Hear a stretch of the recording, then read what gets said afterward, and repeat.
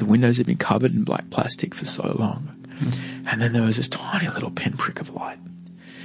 It had been so long, Todd. It had been like every fucking day for like months and months and months and months of pain and pain and pain. And months of just, here's the way out, here's the way out, here's the way out. Every day, just trying to fight that every fucking day. Audrey was able to get through. I don't know how she was able to get through. But it allowed me to see that little pinprick and go, the lights hadn't been on in my head. They'd been dark for so long. And just to know that somewhere in that massive fucking castle of doom, there was a candle on in one of those rooms, that there is a possibility that there is still light there. That gave me the hope that it could be okay. And I was able to focus on that. And that's where it turned. That's where I started to get better.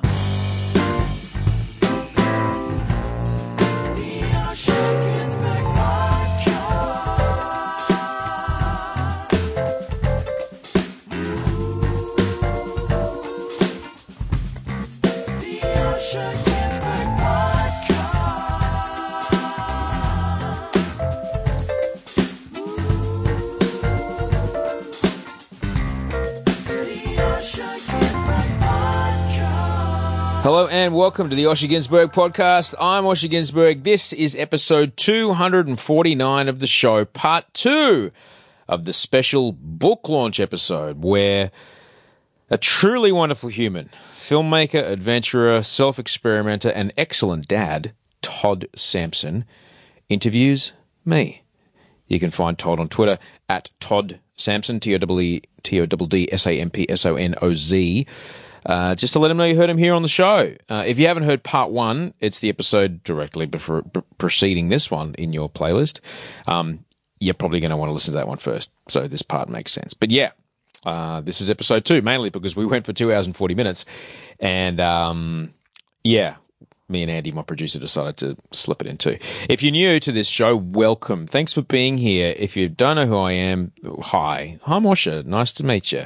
I'm sitting on my bed in my bedroom because we've got guests over at the moment and I'm recording this so I can make sure Andy gets it to cut it up before the show comes out. What am I do? I'm a TV host. I work in Australia and I'm currently working on a show called, the show that's on telly at the moment is called The Bachelor. It's going absolutely damn busters in the ratings. Thanks very much to everybody that helped us get really great numbers the other night. Thanks to everybody that watched that. Later in the year, we'll be working on The Bachelorette. After that, we were working on Bachelor in Paradise. I also make this podcast. I've been making this podcast every single Monday for about 5 years now. There's 248 other episodes to explore if you're interested. There's a couple of really good ones. I'd like to think so. Most recently, I've written a book. It's a memoir. It's a memoir about the life that I've lived so far and how I got here, some parts how I stay here, with a bit of a different brain. One that's got a hidden talent for ruminating anxiety. An anxiety that kicked up into OCD, kicked up into psychosis at one point, and sprouted some very frightening paranoid delusions there for a while. And I write all about it in the book, and I write a lot about how I got better in the book as well. Well, not 100% better, but better enough to exist. You can buy that book anywhere that you buy books. I was at the airport the other night. I was so excited to see my face there. You can get it on audiobook. You could be listening to the audiobook in 3 minutes from now if you wanted. The ebook links are as well online, osherginsberg.com, or you can find it in my Instagram bio. Thanks to everybody that sent a photo of them enjoying the book. It was so nice to see people having snuggly Sundays, drinking coffee, reading books, taking time while their kids have a nap to read a book, all that kind of thing. It was super duper. And to celebrate the book coming out, we are putting on a book launch show. I mean, you only really get one chance in life to get up on stage and sing songs about the really squishy bits. So that's what's going to happen. There's a lot of storytelling. I think it's about 5 or 6 songs, but it's mostly storytelling. And it's directed by the extraordinary Zoe Norton-Lodge, whom you would have seen on The Checkout most recently. She's great. And it's a one-night-only show at the moment, August 30th in Sydney.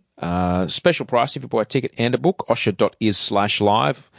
I'd love to see you. There's a handful of tickets left. I don't know, maybe 20, maybe something like that.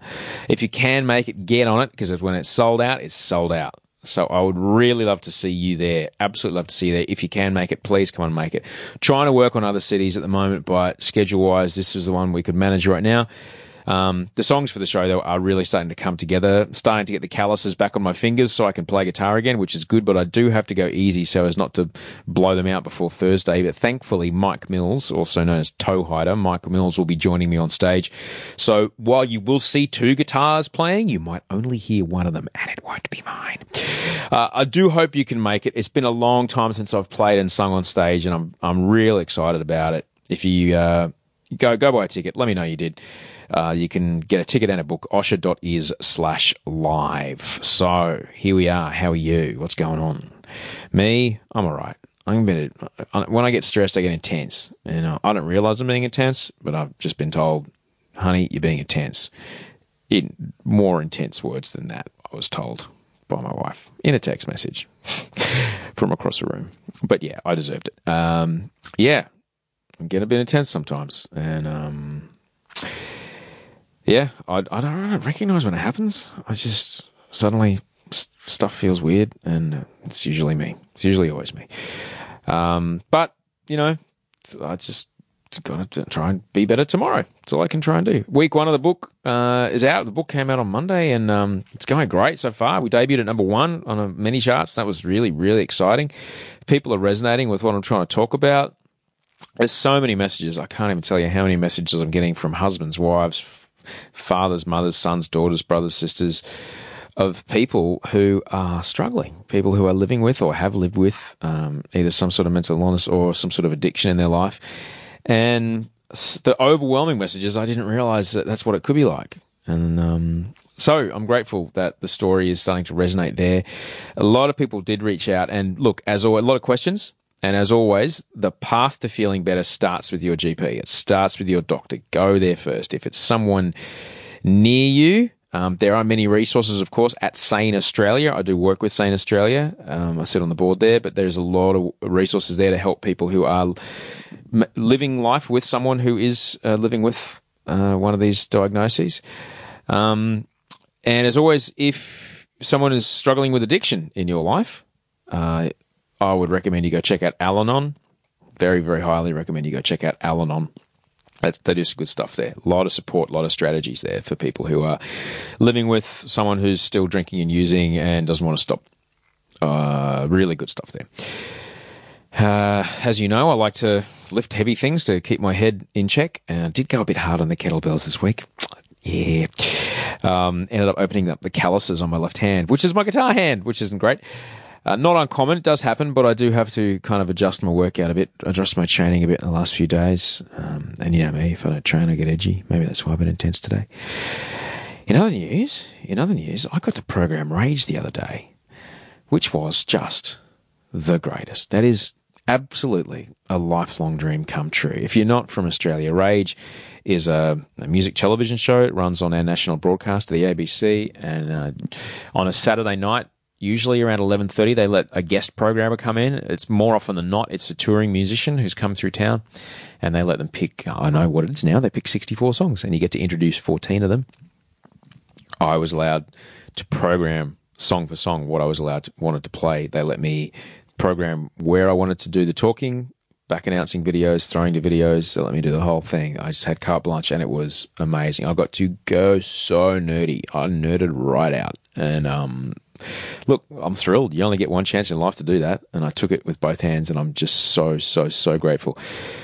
Because I got to talk with, passionate authenticity from the bottom of my heart about the music that I love and the music that has shaped me, and it's the soundtrack to the book. So if you missed it, I have put together, of the 64 songs I picked, I could find 60 of them on Spotify. So there is a link to that, the audio version of the playlist at osherginsberg.com if you want to go and check out some weird Mr. Bungle and some excellent Carly Rae Jepsen. Ryan Reynolds here from Mint Mobile. With the price of just about everything going up during inflation, we thought we'd bring our prices down. So to help us, we brought in a reverse auctioneer, which is apparently a thing.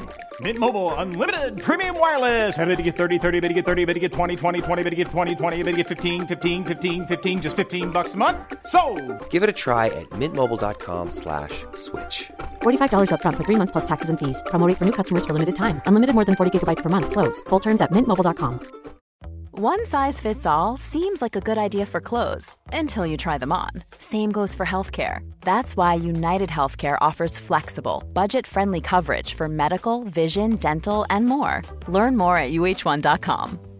Quality sleep is essential. That's why the Sleep Number Smart Bed is designed for your ever-evolving sleep needs. Need a bed that's firmer or softer on either side? Helps you sleep at a comfortable temperature? Sleep Number Smart Beds let you individualize your comfort, so you sleep better together. J.D. Power ranks Sleep Number number 1 in customer satisfaction with mattresses purchased in-store. And now, save 50% on the Sleep Number Limited Edition Smart Bed for a limited time. For J.D. Power 2023 award information, visit jdpower.com/awards. Only at a Sleep Number store or sleepnumber.com.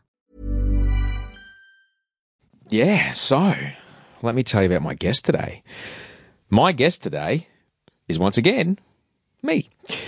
A few weeks ago, Todd Sampson, who is an extraordinary man. He's a documentary maker, he's an adventurer, he's a fantastic father. He's a very, very clever, very curious human being, very creative man. He came on my show. I interviewed him, and when he did, he insisted that one day he interview me, and we played part 1 last week. We had to slice it in 2 because it did go 2 hours and 40 minutes. If you haven't listened to part 1, please go back and check it out because it makes this conversation have much more context. In the second half of this chat with Todd, he and we kind of hold each other and we walk into the darkness together, and I take him through how tough it got. Now, we do discuss the stuff that I cover in the book, including alcoholism, psychosis, and suicidal ideation, active and passive suicidal ideation. And I've got to say, if you or someone you know is struggling with any of those things, please call Lifeline 13 11 14. Please do that. It is, of course, an incredible honor to have Todd do this. He's a very smart man. He's a very busy man. And like I said, he took nearly 3 hours out of his day to come into the kitchen and interview me. And as you'll hear, it ended up with us both in tears. And there's a point at the end of this where Audrey, she was sitting on the couch right behind me. Audrey joins in. Audrey gets on the mic, and we didn't plan that, but it just happened that the three of us then started talking. And I'm noticing that a lot of people are asking for Audrey to be a guest to talk about what it is to live with me, someone who can, get pretty intense sometimes, and how she goes about it. And I'm absolutely going to get her on as quick as I can. Hopefully I'm going to try and get her on next week. Basically, so we can talk about what she does to get through life living with a guy like me who's capable of, incredible focus, but also incredible intensity from time to time. If you do like what you hear, please reach out to Todd on Twitter. Please let him know. Todd Sampson, TODDSAMPSONOZ is where you'll find him. If you like it a whole lot, come see the show, August 30, Giant Dwarf, Sydney. Get tickets right now, osherginsberg.com. The link's in the show notes, which will be on your podcast app. It's this, but with songs. That's basically what it is. If you really like what you hear, you can be listening to the audio book in a minute and a half. Just go to osherginsberg.com. You'll find the link right there. Okay, so you ready? Let's do this. Come back to my kitchen table in Bronte. Pour yourself a cup of coffee. Put on a black T-shirt. I think we're both wearing black T-shirts. I was wearing a jumper because I'm cold all the time now. Come to my kitchen in Bronte for another cup of espresso and a long conversation and a few tears with the wonderful Todd Sampson.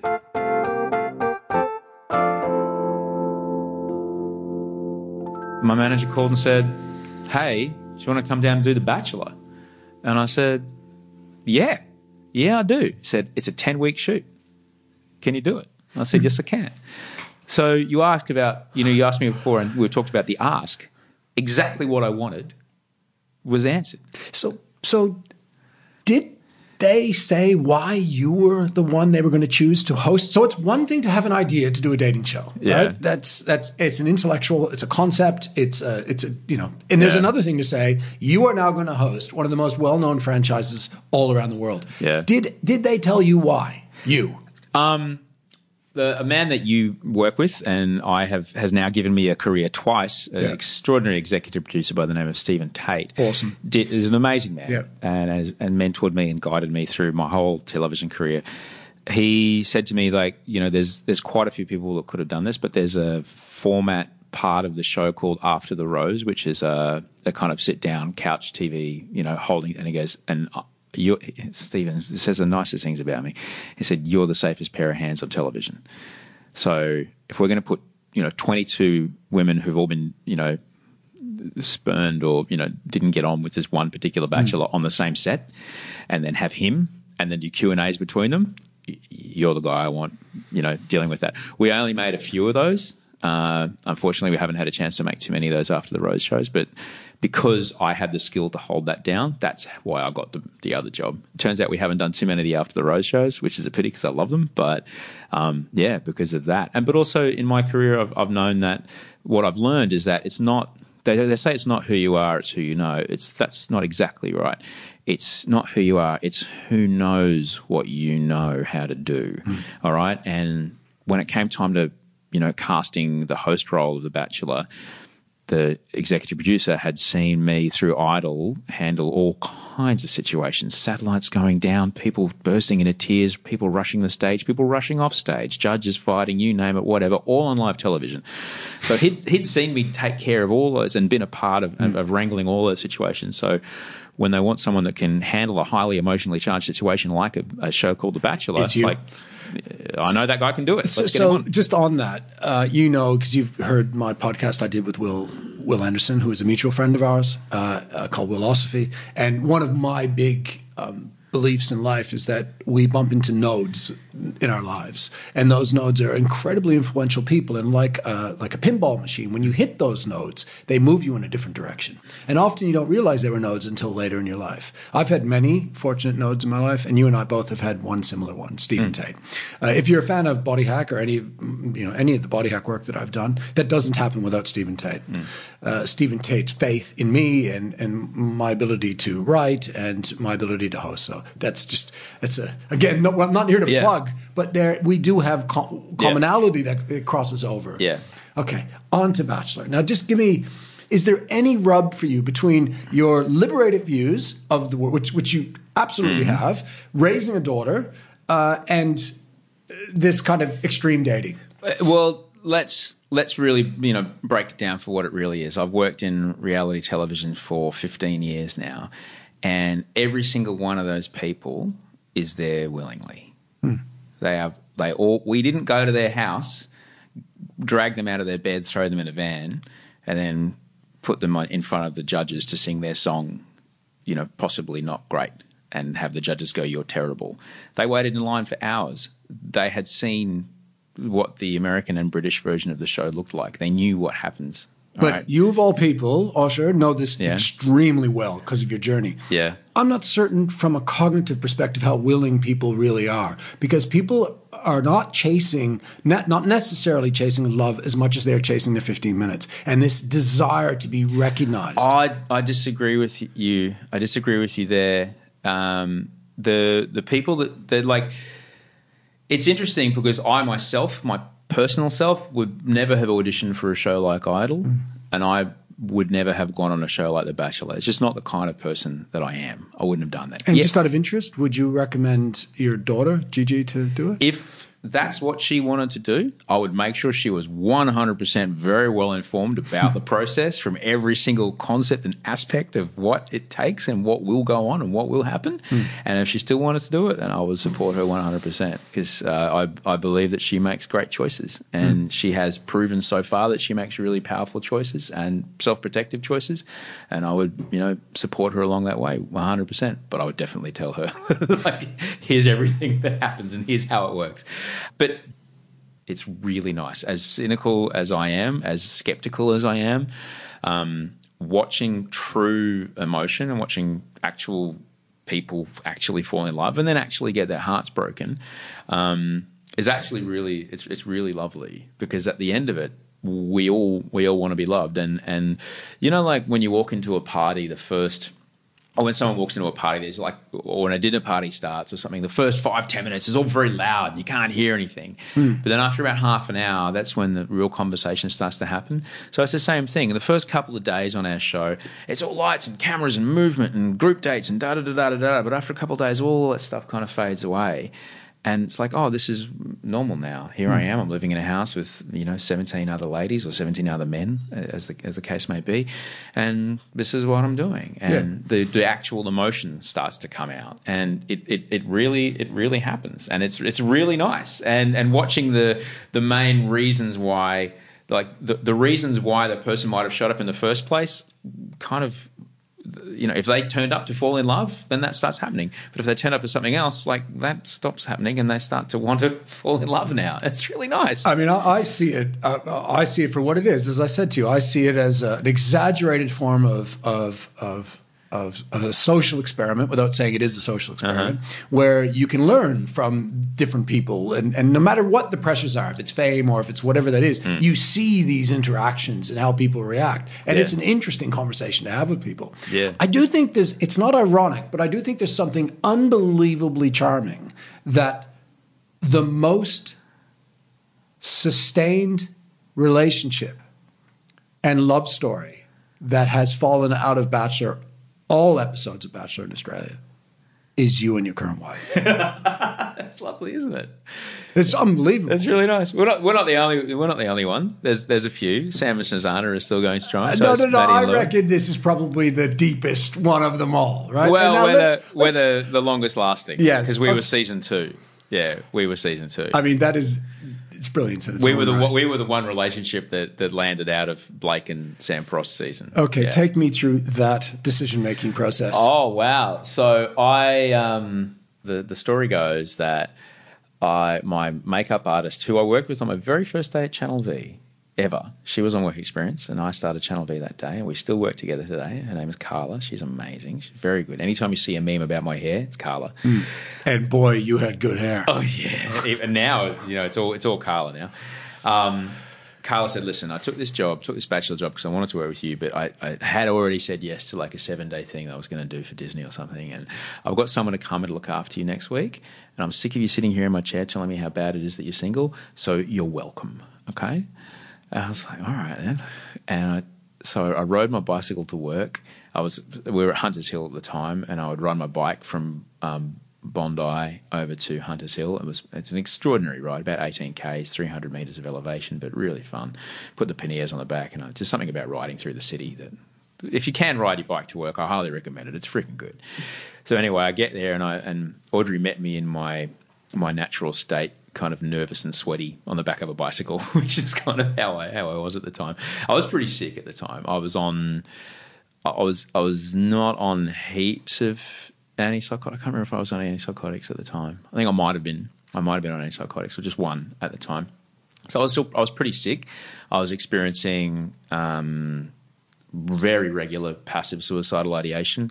I was very anxious, very nervous, really kind of having just snippets of paranoid delusions, and there weren't hallucinations, but there were very strong visualizations, and it was very frightening. I want to pause on that, because I want to focus on Audrey. But I want to pause. I want to pause for a moment, right? And I want to ask about the thoughts of suicide. Yeah, because when you interviewed me for this podcast, when we were leaving, and you were talking about your book, which we'll get to at the very end. Right? Yeah. You were describing your book, and you told me a story that I still cannot get out of my head. Right. That's in the book. I assume it's in the book, because no one has. I haven't read it yet, but I assume it's in the book.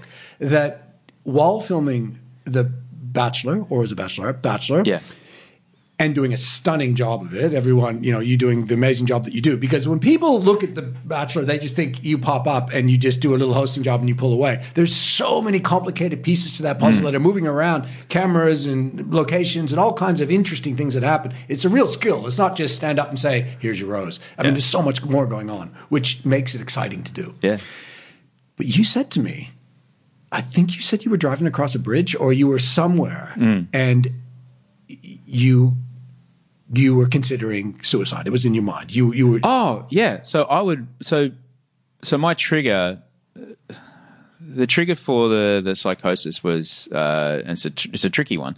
I wish it was geese. You know, I wish it was something really easy, like I don't know, like geese, or I don't like geese or a either, car so that would crash, be good, yeah. or something that was kind of easy to avoid. My trigger was climate change. My trigger was that my brain decided that the full 100%, as worse as it gets, possible cataclysmic predictions of climate change were 100% happening today. All right, so I would see visualizations of every time I saw the ocean or the Sydney Harbour, for example, I would see the water level 10 to 15 metres higher. All right. If it was a slightly warmer day than normal, I would go, there it is. That's evidence. It's happening. It's on. It's happening today. Society's going to crumble. All crops aren't going to be able to grow. There's going to be no more water. You know, and it was terrifying. It's absolutely terrifying. Like it's still scary. So I'm not going to lie. You know, I turn on the news and I see that half of California is on fire and they can't put it out until September. Like, yeah, okay. You know, it's still tough when evidence like that. But there is one thing to have anxiety and be fearful of climate change, and I think we should all have a bit of that. There's another thing to be have suicidal thoughts. Yeah, right. And by the way, I just want to pause for one moment for one quick piece of advertising. If you are considering or have any suicidal thoughts, I highly recommend the incredible professional, helpful people at Lifeline 13 11 14. Absolutely. Just if you or someone who needs help, you know, I'll put something at the start of the show too. But yeah, 13 11 14 if you need anything. But remember how I told you earlier that the most horrifying thing about all this when I was a kid was that this anxiety was inside my body. Yes. There was nowhere to hide from it. Now there really was nowhere to hide. There really is nowhere on the planet that I could be safe. All right? And the only way to be safe and to end the pain was in ending everything. All right?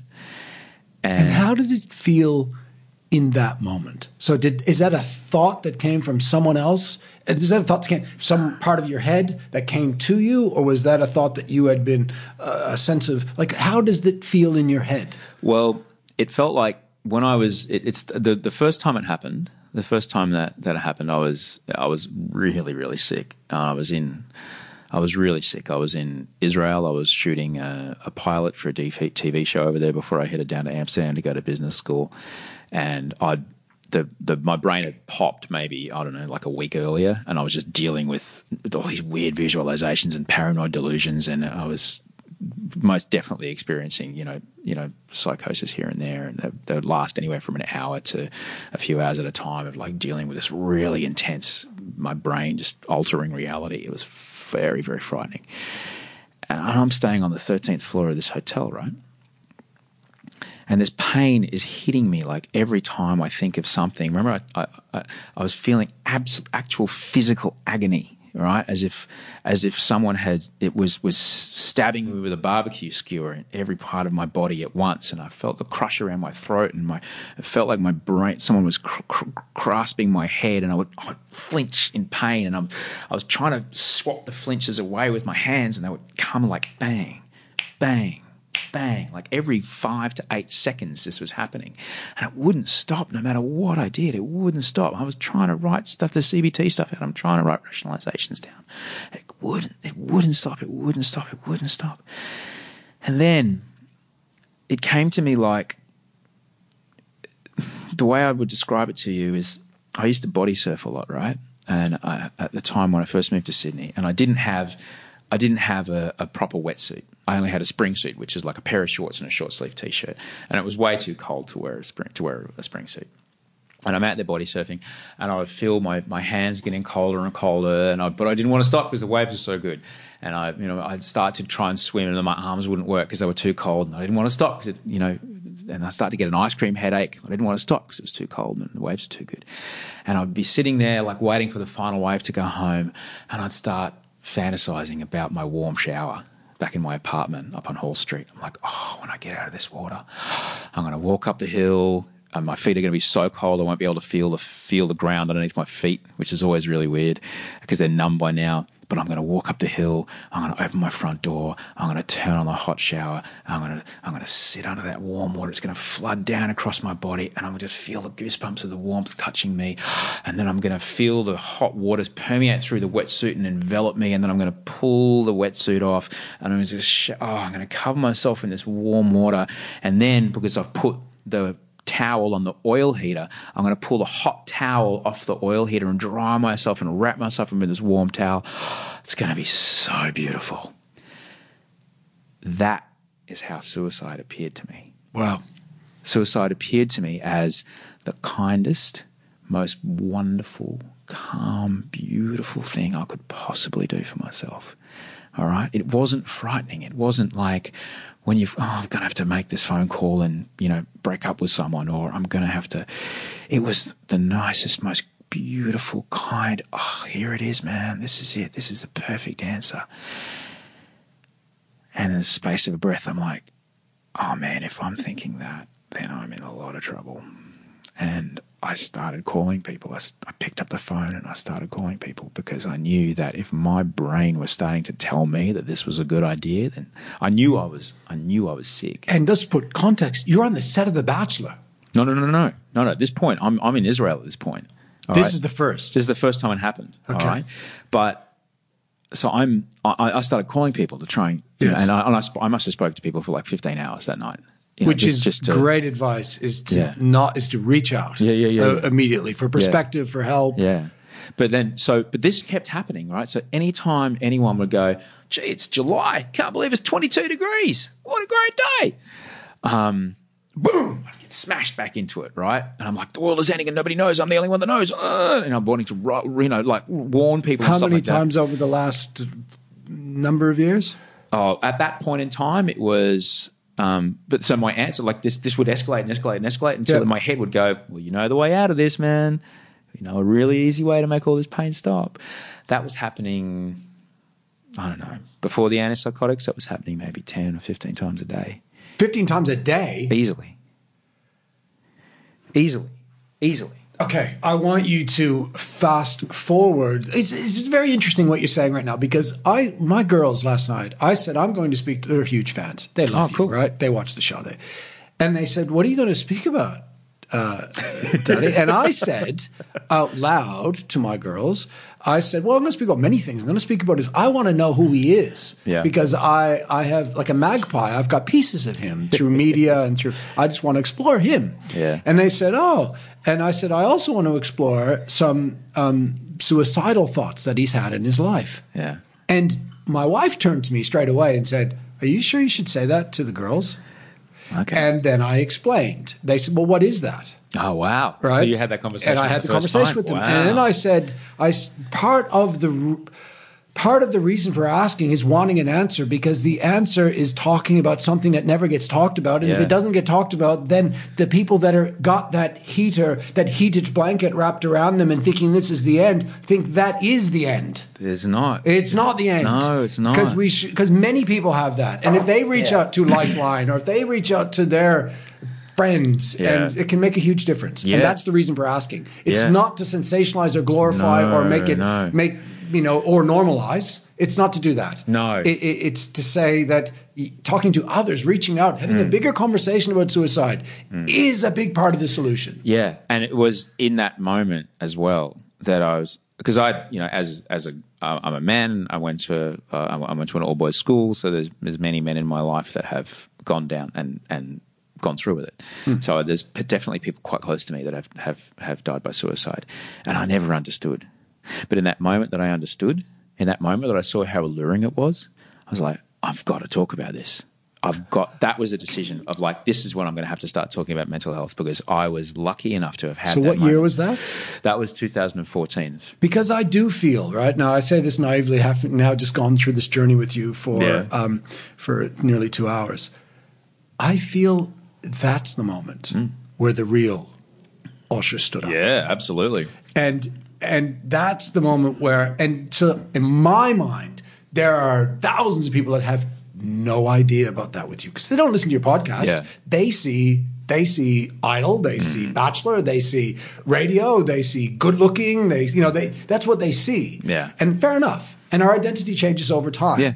But my feeling is in 2014, that's when you stood up. Yeah, absolutely. Because that's when I knew. Is like I was lucky enough to have been so close to it, and suddenly understood for the first time what it was. And because there's people, like I said, there's people in my life that it's happened to, and I never understood. I never understood. Bring me to the Bachelor moment, because that's what freaked me out after the last meeting, because you didn't say it casually, because you looked me directly in the eyes, but I walked away and I was a little bit, I think it would be a major thing in your book. And because the book is written now, the publishers have done it. It's in the box it's probably an area that needs more explanation than just someone glancing over it. And I can hear the headlines. Yeah.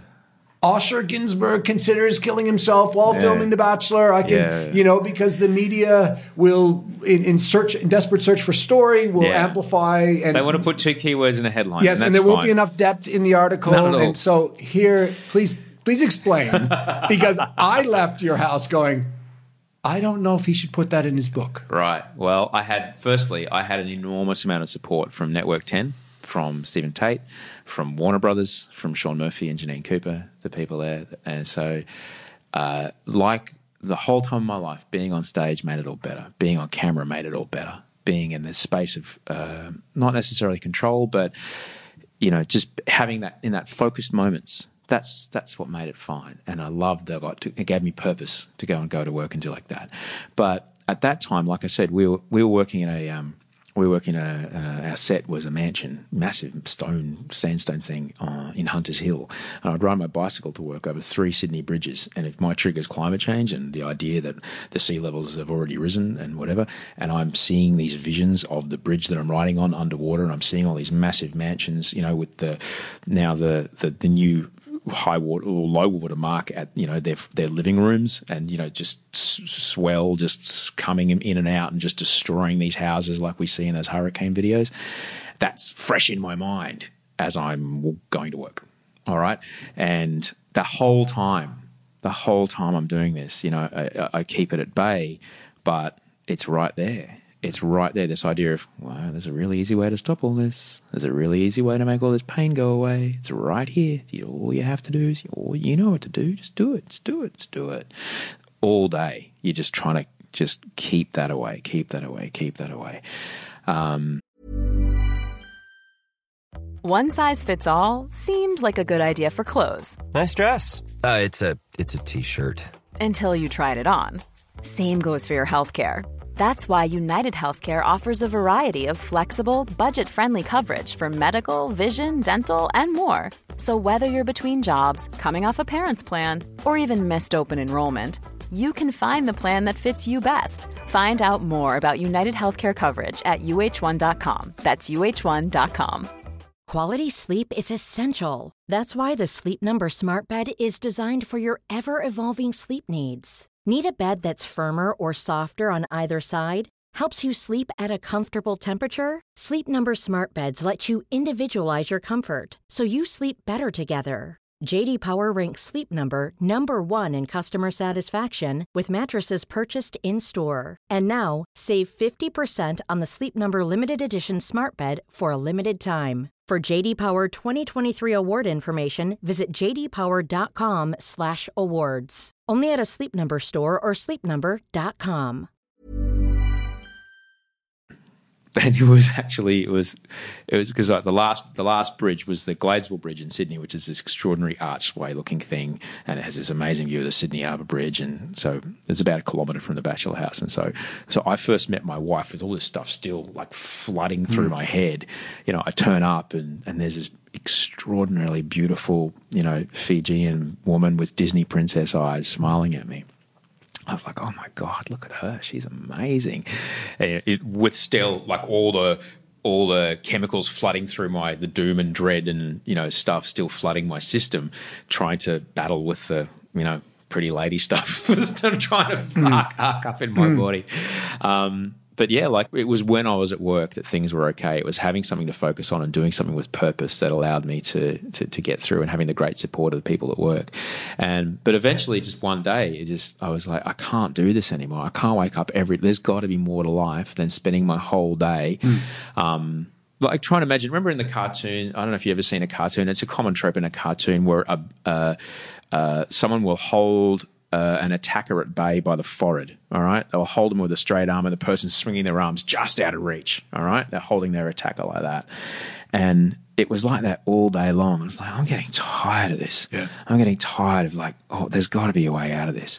And there is, and it's antipsychotic medication. For me, that's what worked.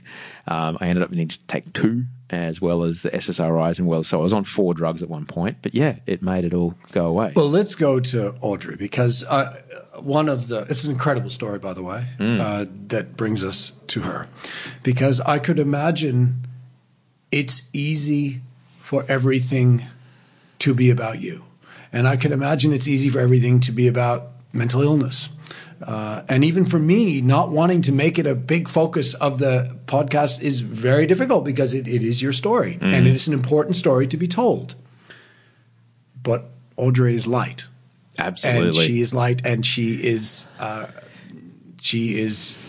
beauty, and she is another chapter, and she has an incredibly talented young daughter. Take me through that. And the choice, obviously, when we talk about choices, I'm only talking from one perspective, which is yours. And there's 2 halves to all of this. Yeah, there is. But I'm interested in why her? How? Why her? The biggest love story to come out of Bachelor, in my opinion, hands down, is the 2 of you. Yeah, it's really nice. How? Why? How? Why? Well, we started seeing each other, and it was really lovely. I'd never met anyone so kind. And so I just hadn't been, just someone so loving, and I'd never been exposed to that really in my life, or been open to it if I had. I think that's also a really important thing to say. I might have met someone so kind, but I hadn't been open to it. So at that point, I was able to at least start to learn to receive that kindness, and I still have that worthiness thing we spoke about. I have a problem with worthiness, and being able to receive Audrey's kindness has been something I've had to work on quite a lot. But there was just something about Audrey as I fell more and more in love with her early on. And I was so honest with her from the get-go. I'm like, listen, I'm a bit sick at the moment. I'm on this antipsychotic. I'm on this drug. But did you work together? Like, did she? So she was actually... Yeah, she was a freelancer, so she'd come in to do a week and then gone away, and then she came in working with you directly. Yeah, because she's a stylist and an artist. Yeah, she was my makeup artist for the first week. So she was putting makeup on your face. Yeah. And what are you thinking? I'm thinking, wow, she's really beautiful and kind and lovely, and she's very lovely, and oh, wow, she's lovely. And so for the first week, though, but I was very... You're thinking, shit, where are the roses? I need a rose now. I need to give her a rose right now. Buddy, it's like when I worked in radio, I could never give anyone a CD because I knew I never paid for it. No, everyone has a right to go to work and, not be swatting penises away. Everyone has a right to go to work and not get hit on, all right? Yes. So even though I was really into her, I was very aware that in the past my obsessional tendencies had destroyed relationships or the effort, because I hadn't yet dated successfully in sobriety. I didn't know how to do it. So Audrey is my very first ever successful, healthy, sober relationship, and I'm very happy about that. But so for the first week we were together, or I met her, she actually had no idea that I was into her, really. And in fact, she thought I wasn't into women at all, because I was trying to play it as low-key as possible. And I managed to kind of fandangle away. It's, my friend Luke Heggy's got a stand-up show. I can get you tickets Saturday night if you're interested. You can get a +1. Just tell me the name. Just text it to me. So, A, get a number, B, get the name. And if it's Doug or Barry or Bruce or whatever, I'm like, okay, she got a boyfriend. Because I didn't want to ask her that on set. It's a professional situation. You don't want to have that. You don't want to have that. I know that. And it turns out that it was her friend. And it was and we were waiting outside the comedy club. She goes, well, I hope you like blondes, because my friend's a bit late, but I hope you like blondes. I'm not into your friend. She's like, oh, I wish you'd told me. I'm just come straight from work. I would have showered. She didn't realise it was a date. So I so that's how that happened. But over the following weeks that we were, starting to see each other and getting to know each other better and better, I just realized that I just want to just be around this kindness and nothing but love. And Audrey is Fijian, and there's a kind of a love and openness and giving and caring that is inherent in their culture that I'd not really been able to accept before or been around ever, and that just permeated through every one of her actions. And as we, things progressed and we became intimate, and then over the couple of weeks, and I was very, very honest with her very early on, say, look, I have a really different brain, and I go through a lot of anxiety, and I'm really quite terrified, and I'm positive this horrible, horrible, horrible thing is happening right now, even though but at the time my brain wasn't able to accept any rational response. Still, everyone could have told me, yeah, that's really scary. It might be what's happening right now. There seems to be a lot of evidence pointing to that it is. Is it going to end up what you think it is? No one knows. Do we need to make a change? Probably in a hurry. But it is, as far as your belief that this 100% terrifying cataclysmic outcome is going to happen today or tomorrow, that's not real. I couldn't accept it. And then Audrey said to me a sentence which saved my life. Audrey said to me, if that does happen, don't worry, because I'll be with you. Now, in all of the visualizations that had happened in my head, at all the times I'd seen it,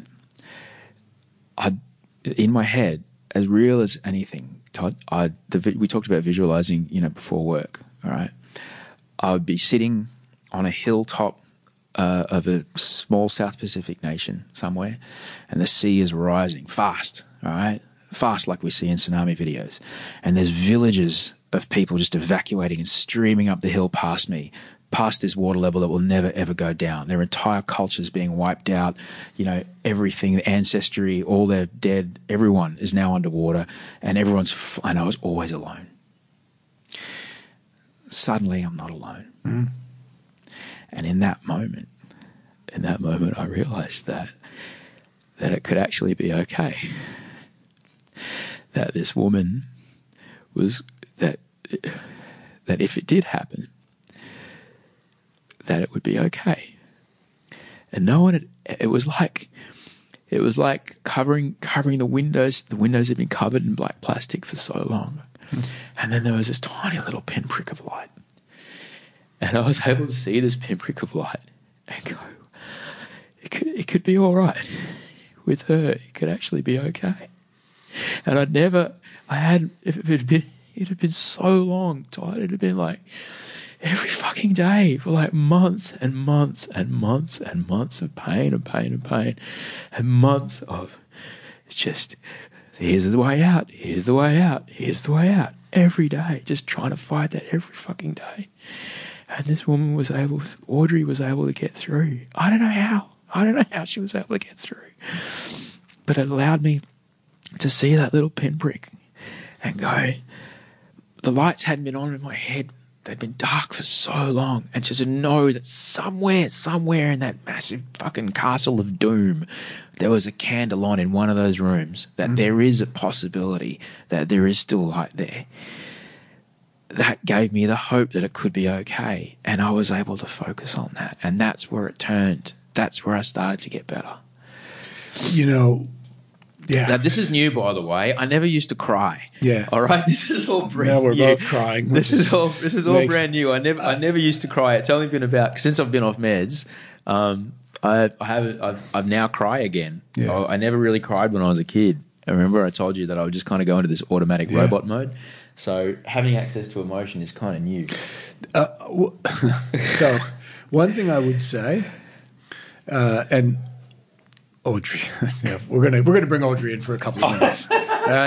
So those that can't see what's going on here, Audrey, come and have a. So Audrey's been sitting in a different room and letting us do the podcast, but I'd always intended to have her come in because I want to have a quick conversation as we end. But I just want to say this to you, or share about what you just said. Right? Come sit down. Yeah, please come sit. When times. I know everyone's all emotional. So when the only thing I will say as a man to another man in that often struggling relationships, I think there is one amazing thing to pause on, and we can have a brief discussion about this, Yeah. is when times get tough between you two, and again, I'm not a therapist, and I don't, it's not my area of expertise, but as a person who's been through some stuff in my life, when things do get tough between you two, I think you have one thing that you can really think about that, in my mind, is extraordinary. Now I'm going to cry. Imagine how much she loves you, that she accepts you for who you are, and to be the father of her daughter. Because there is nothing on this planet that she loves more than her daughter. Yeah. Now your daughter. Nothing. Yeah. And every instinct in her body will do everything to protect her. So just imagine how much she loves you. Yeah, I think about that every day, Todd. And George's, I'm George's stepfather. There's two men in her life it's extraordinary to be accepted into this. And when we did get married, I not only said vows to Audrey, I said vows to Georgia as well, because when you get into a relationship with someone that's already got a child, it's selfish to think it's just going to be you and the adult. Yes. No, you are the two of both Audrey and Georgia had this extraordinary bond. Have this extraordinary bond because it was only really the two of them for so long. Audrey, we speak about choices in this show a lot. Audrey made the choice to I'm just going to focus on raising this kid. Let's go to Audrey, and so welcome to the Osher Ginsberg podcast. Thank you. I usually make cameo appearances. Yes. So we've been talking about choices the whole this whole podcast, and how sometimes the choices that dramatically impact and change our lives are made in rooms that we're not in, and some choices we do consciously are in control of and make those choices.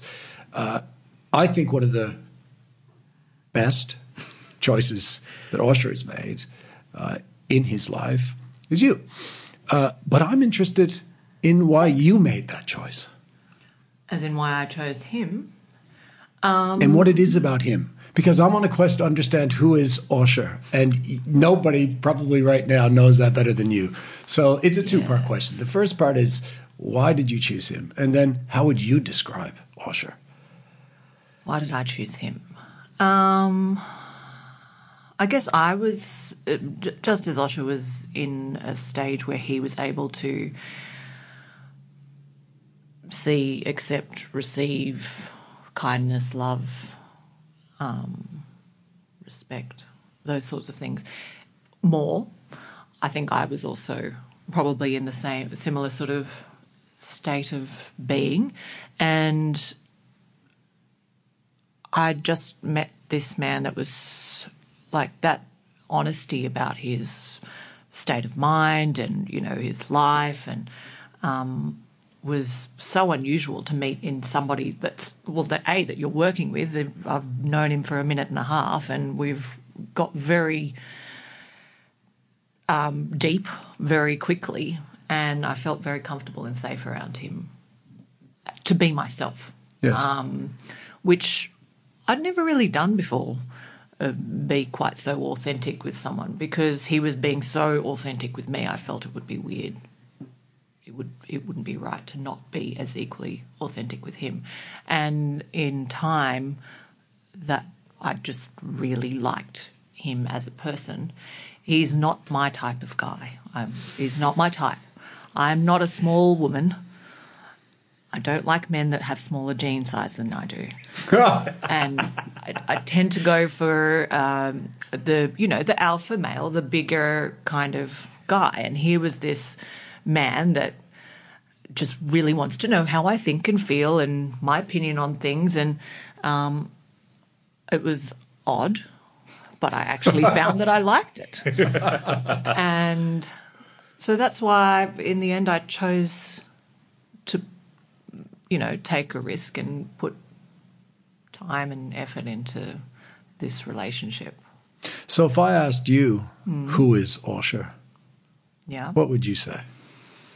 I'm assuming it's not the Wikipedia description that I read out at the beginning of this podcast. No, that's not the Osher that I know. was never into Andrew G. I didn't have Foxtel, so I never watched Channel V, so I didn't know anything about him. And looking back on pictures of him or, I watched Australian Idol like everybody else. I never vibed that man, that guy. He was never my vibe. Because it didn't ring true. So I don't think that's the person you see on television. Yes, it's him, but it's not his true self. He's a very, very intense, focused, intelligent, honest, loyal, generous, kind, pedantic, messy, clumsy person who doesn't even know how amazing he is, and so loving, but kind of scared of that. Yeah, kind of scared by love, by his own worth. I think he's barely even gotten a grasp of it yet. So he's a complicated man with a small waist size. Yes, I've had to lose weight so that I could fit one size smaller jean than he fits, and that's like, I mean, this transformation thing that he did, like the dedication. I think you had one cheat meal in 10 weeks, and it wasn't even really a cheat meal. It was just that you ate off your plan. Yeah. But every day he worked hard. He was so focused. It was so annoying. It was like took over my kitchen. You used raw turmeric on things. It was just like, but you kept going. I'm sorry about the real turmeric thing, but that was just disturbing. And yeah, it's just impressive. His does he come with drive. Doubt for you? Does he come with nervousness? As in within me? No, because if he says something, he means it. Even if you kind of would like a little bit of doubt or a little bit of deviation from this nice guy, like you just want him to lose his shit sometimes and make you feel like he's human and not a machine. Because it can go down that path where you're like so robotic in your responses to the situation around you. Well, we talked about that. And it's interesting you use that word. Robotic? Because we talked about that. Oh, and that was I here? I don't know. But that, but it's like that. Just that access to emotion is fairly new for me, and just learning how to grasp how that can be okay to be with, because it's such an unfamiliar feeling for me. But it's only able to come out because there's safety between us, in our relationship. Listen to your voice. That's what your voice is like when you're being real. Yeah. I'll listen to it back and I'll remember. Yeah. I could spend 2 hours talking to you, but he brought me in to spend 2 hours talking about him. But one last question I have for you, and then we can wrap. Because we've gone through a massive journey. And what was incredible about Audrey's description of you is I didn't need to spend 2 hours wandering through the recesses of your mind to find out who is Osher, when I could have just asked her on the way in. Yeah. She's a very intuitive human being. Just one question on your own sense of identity. Yeah. And how it feels to be the good and bad, to be with someone who is a big character and he is well known and he has made a decision, which I am so thankful for the amount of people that will be helped through his honesty. Yeah. He has made a massive decision to be really open about everything, about his beginnings, on our journey, his parents, his ex-wife, his own dealing with anxiety and social anxiety and addiction and alcoholism, and then suicidal tendencies and fame and professionalism. And I might be just hypothesizing and going down the wrong track, but I could imagine sometimes it would be hard to not get totally absorbed in that. Yeah. Yeah. It's, well,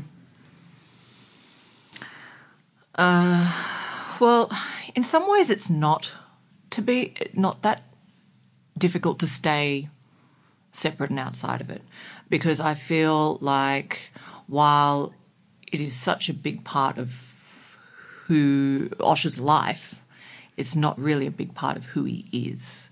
I feel like it's almost a separate thing that gets in the way of him being his authentic self. So every now and then I have to remind him that there is a world with other people in it and the sun is not actually shining out of his ass. It's usually he's bouncing things off of me and not trying to take over me. He's not trying to cover me and block me and stop me from being who I am. If anything, he's helped me to become more true to myself anyway. That's the big, you mentioned a bit before, and that's the biggest thing about, the most wonderful thing about Audrey is that she was able to see, and I was really honest with you from the start about what was going on. The first day. Yeah, about what was going on with me. But that she was able to see, as she just described, okay, so this is who this guy is, and here's the thing. So here's who the guy is, and here's the thing that's happening to him. And then they're two separate things. And that was amazing, because when we would both speak to each other, we're talking about this third thing, rather than it's all one. And that separation also allowed me to separate from it as well. Seeing that someone else could see it as separate was really powerful, really, really powerful for me. I know that we have one more question to go, but I am dead set going to explode if I don't go to the bathroom. Well, we can talk without you. Okay. Go ahead. I'll hear it later. You will. He's hear and edit. Yes, exactly. Cut. Yes. It can't be easy all the time. No, it's not. Even I feel myself falling into Osher, listening to him and his world. And without being superficial about it, you sometimes just want to say, as you said, but only you can say it. It's not for me to say, but you are not you're not many things. You're not your mental illness. You're not the TV person. You're not the rose giver. There is something underneath all of that. Yeah. I think when I first met him, he was so consumed by the first things that you mentioned, the mental illness, his triggers, which, he'd walk around and they'd be everywhere, which you can't avoid right now in the world, in the state that it's in. Trying to be all of these things, and instead of focusing on finding out who he is for himself, because I don't think he really has a grasp of it yet. So I think identity is shifting constantly for everyone, not just Osher, but because it's played out in the public life, it's tricky. Yeah, and he's very careful to put forward what he wants to put forward, and not to impact too negatively on other people or, drag me or my child down. He's very self-aware in what is being put out, the message, and how to give the message to people well. Yes. But not so, I think, is only still learning about him, I don't know how to his essence. Yes. Yeah. I don't think he's kind of always been very inward looking, but not at that. It's always a drive, a goal oriented type. And I intuitively felt that in meeting him, and because I had a weird relationship with Osher because I knew Andrew G. Yeah. And so I stumbled upon his this podcast because of Will Anderson. Yeah. So I didn't even know that he had a podcast going. And then when I listened to the podcast, this is what sparked me to do this. I really only liked the first half. Yeah. I liked his story. And then when he got to the people, I was like, okay, well, I've heard some of these people before. I was less, including myself. It's like, I find it less interesting. Yeah. And I think if you don't know, if you're new to Osher, then I think that journey is it's an incredibly interesting one. That is not what you think. Yeah. And that's always been my kind of feel as well. Yeah. Let me just ask you one more thing on a book note. Yeah. I might sign out. I've got to go to work. Is that all right? Yes, thank you very much. By the way, in terms of choices, which has been the theme of our podcast, I think that Osher is incredibly fortunate that you made that choice. I think so too. Thank you, though. Are you off? Yes. I'll see you. Honey. Thanks, baby. See you. We'll, See you. Thanks for that. See you next time for, when I get to be the subject. Yes. That's 2 more hours of work right there. No. Bye, honeybee. See you. Love you. Have a great day. Sorry about that. All good. Let's talk book. Oh, yeah, sure. Just before we end. Yeah. Because I guess this was part of the reason we got together is you have a new book coming out. Yeah. Why write a book? Because you if there's things that I haven't heard before in your podcast, I'll be amazed if it's in the book. But there's so much in the book that I've never spoken about. Oh, wow. Particularly around the suicide stuff. Yes. Because there's a way to talk about that it needs to be given the respect and space and reverence and prerequisite and leading up to, because these things don't happen in a vacuum. Yes. We're going to talk about what happens. The decision to write a book, though, the choice the choice to write a book was absolutely 100% based upon my experience in my path to sobriety and how I finally managed to get to a successful looking version of sobriety. That I'd sit in a room with other people who were trying to find sobriety, and I would hear one of the other people put their hand up and authentically share their story. And I'm sitting over here thinking, oh, no, I'm fine, I'm okay. I just, if I don't drink today, it'll be all right. And, none of these people are me. I was in North America. I'm like, none of these people are me. They haven't grown up the way I've grown up. They didn't have my parents, blah, blah, blah, blah, blah. And I heard this person put their hand up. And their story, their relationship to drinking, their relationship to their family, their relationship to others, how they felt in the world, how they felt around success. I was like, have you just been copying me this whole time? Like hearing another person share essentially what is exactly what was happening to me. But then seeing the other person was, wow, this person's married, this person has kids, this person managed to put it back together. They're not broke and unemployed like me. They've actually got their shit together. Wow, they know something I don't. Maybe there's help. Maybe I'll ask someone for help. Maybe this can be figured out, because right now my best ideas have got me to this point, which is pretty awful. So I might need some other ideas to help me get better. And every single time, and that has become my approach, is like my very best thinking, my very best ideas have got me to this, this point where things are really, really quite terrible. But I see other people who struggle with something similar and they're all right. I might have to ask someone and then just follow their instructions, because my thoughts aren't going to get me where I want to go. And it was only through hearing another person share their story and another person authentically go, no, this is what's happening, that it made it okay for me to share my story and for me to ask for help and for me to actually start getting better. That's where the healing started. And accepting that what was happening to me was bigger than my capacity to deal with it.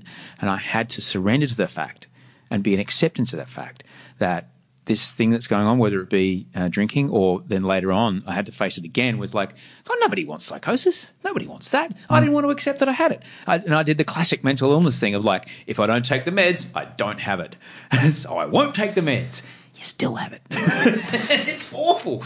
And so I had to be, I remember my doctor sitting me down and going, this is like, man, it's like your first step. You just got to accept that it's bigger than you and it's going to take something bigger than you to fix. And so putting it in a book? Putting in a book was a way of like trying to create a conversation. And I've seen it time and time and again, like every week when I talk on my podcast, the amount of people that go, I've never heard anyone just kind of talk about it like that. I've never heard anyone talk about it, just like kind of matter-of-factly, like as if I was talking about my busted knee. you know, or the fact that my car broke down or that I busted an alternator, all right? Yeah, here's me and here's this thing that's happening. Here's how I'm dealing with it. Do I have all the answers? No. Am I 100% cured? No. Do I constantly check in with all of my doctors? Yes, absolutely. Do I constantly check in with Audrey every single day? Absolutely. Do I keep a journal of how my thinking is to try and identify if I'm slipping? Every day. But I know that when I was in the depths of how bad it got, I didn't know that it could get better. But in my experience, and bear in mind that I'm lucky in that I don't, at this point, I'm not having to be on meds every day. There are people who are a lot sicker than I was that do have to be on meds every day and probably will be for life. And so some people's brains aren't able to do the thing that my brain did, and I totally understand that. But there is still a way that it can be better for that person and for the people around them. And it was in share. It's the idea is to just to start having the conversation. So it's more normal to hear these kind of conversations, and not abnormal to hear a conversation like this. So that then, when it comes time to when you hear a conversation like this, it's not totally freaking you out. Like, oh, no, I've heard this kind of thing before. Oh, okay then. All right. And it becomes a little more normal to share. And the idea that hopefully if anyone does need help, that they just say one day, I'm not doing well today. You know, my kid won a blue ribbon at the carnival. Boss thinks I'm doing a good job. Car's looking great. Car's washed it, but I still feel shit. And it hasn't been good for about a month. I might have to go off to the doctor. You know, and that's why. Because I would hope to encourage people that it's okay to just talk about it and it's okay to ask for help, because in talking about it, we recognise it for a thing, and once you recognise it for a thing, then it's a thing that can be sorted out and managed and you know, figuring out a way to live with it. That's a long answer, but I think that answers it. Does that make sense? That does make sense. Okay. Let me conclude. So this has been both an intellectual and emotional journey for me. The trip down the Who is Osher turned out to be as complicated and as interesting as I thought it was going to be. So my conclusion is that identity is shifting sands. Yeah. And you've shifted a lot in your life. But if I could say who you are, I would say you have become an important voice.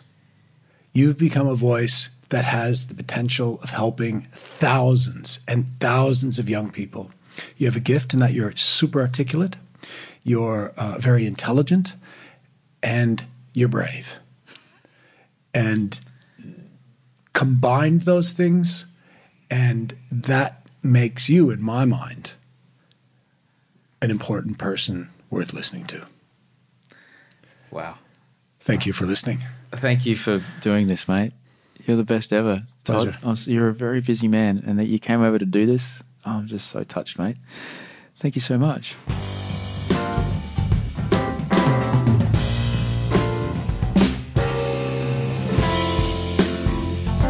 Well, there you go.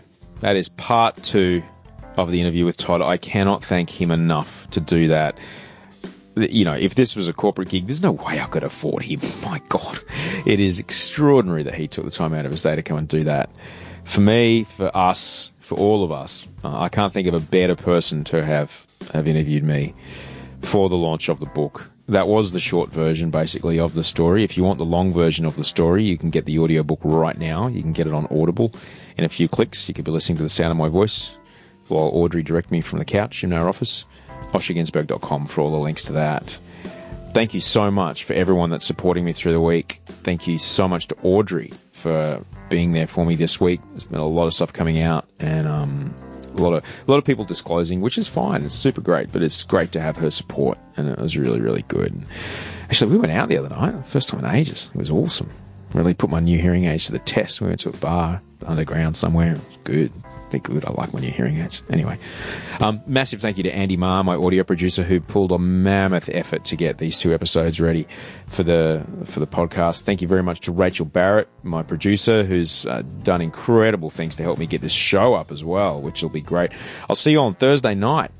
It's going to be good. Towhide is going to be there. Mike Mills will be there. So you can see the whole podcast. Andy won't be there. But you can see the whole podcast team.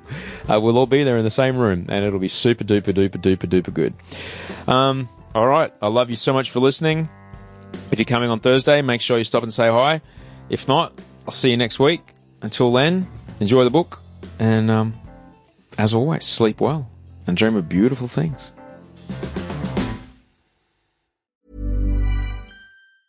Planning for your next trip? Elevate your travel style with Quince. Quince has all the jet-setting essentials you'll want for your next getaway, like European linen, premium luggage options, buttery soft Italian leather bags, and so much more. And is all priced at 50 to 80% less than similar brands. Plus, Quince only works with factories that use safe and ethical manufacturing practices. Pack your bags with high-quality essentials you'll be wearing for vacations to come with Quince. Go to quince.com/pack for free shipping and 365-day returns. Okay, I have two new obsessions that I need to share with you. Impress No Glue Press-On Manis and Impress Press-On Falsies Lashes. Trust me, these are getting ready game changers. Both require no glue, so there is no damage to your natural nails and lashes, no mess, and no annoying dry times. Just one step and you're done. Boom. Instant glam. Visit impressbeauty.com/presson and use code PRESSON25 at checkout for 25% off Impress Manicure and Press-On Falsies. You know how to book flights and hotels. All you're missing is a tool to plan the travel experiences you'll have once you arrive. That's why you need Viator. Book guided tours, activities, excursions, and more in one place to make your trip truly unforgettable. Viator has over 300,000 travel experiences to choose from. Everything from simple tours to extreme adventures and all the niche, interesting stuff in between. So you can plan something that everyone you're traveling with will enjoy. Real traveler reviews give the inside scoop from people who've already been on the experiences you're considering. So you can plan with confidence. Free cancellation helps you plan for the unexpected. And 24/7 customer support means you can travel worry-free. Download the Viator app now and use code Viator10 for 10% off your first booking in the app. Find travel experiences for you. Do more with Viator.